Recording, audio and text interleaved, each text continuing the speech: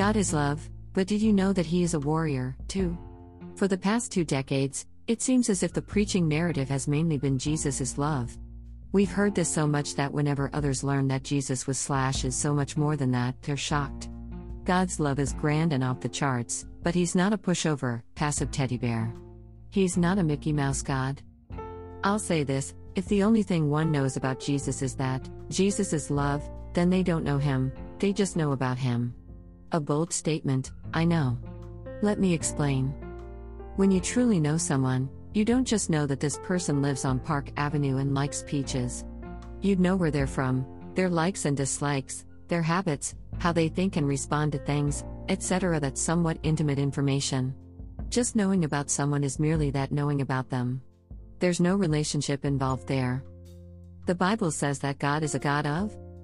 Don't like the way you were born? $39.99. Love, 1 John 4:16.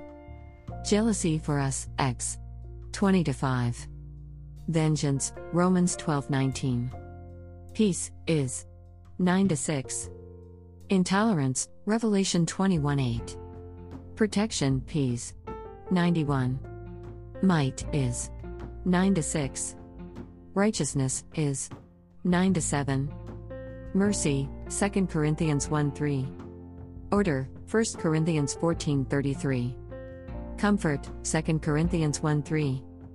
Justice, it is 9-7. War/warrior, X. 15-3. Let's focus on God being a warrior. In the Old Testament, God was always addressed as Yahweh, YHWH, and was often represented as a victorious warrior God. This is how He was portrayed because whenever He fought for His people, He always won, and still does. To fight against the hand of God will 10 times out of 10, always end in one's defeat. Hands down. God will fight our battles, but He doesn't expect us to lay down and do nothing in the process. That would be considered a form of laziness and He frowns upon that, Proverbs 12:24. When we became children of God, we were immediately given armor. It's called the whole armor of God, and we are to use it. Get your copy now.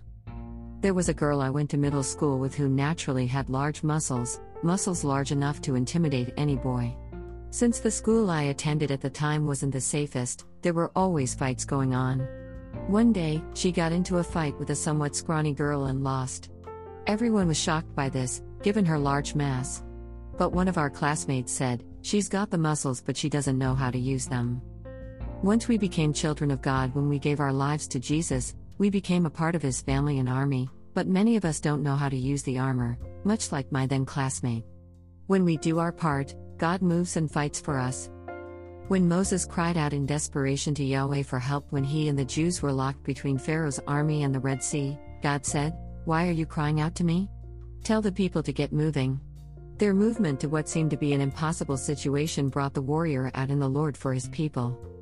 It wasn't until Moses raised his staff that God parted the Red Sea. It wasn't until Esther broke palace rules and exposed Haman's plot that God spared the Jews. It wasn't until Joshua blew the shofar that God confused the enemy, causing them to attack within their own army. God is such a warrior that He will provide armies of angels to protect you, 2 Kings 6. Don't even get me started on His battle for us in the book of Revelation. Acknowledge, stand firm, and believe that our loving God will fight for us, being the warrior that He is, but we must put our armor to work, also. His fight is always for our protection. Aren't you happy we have a warrior for a Father in God? Dash.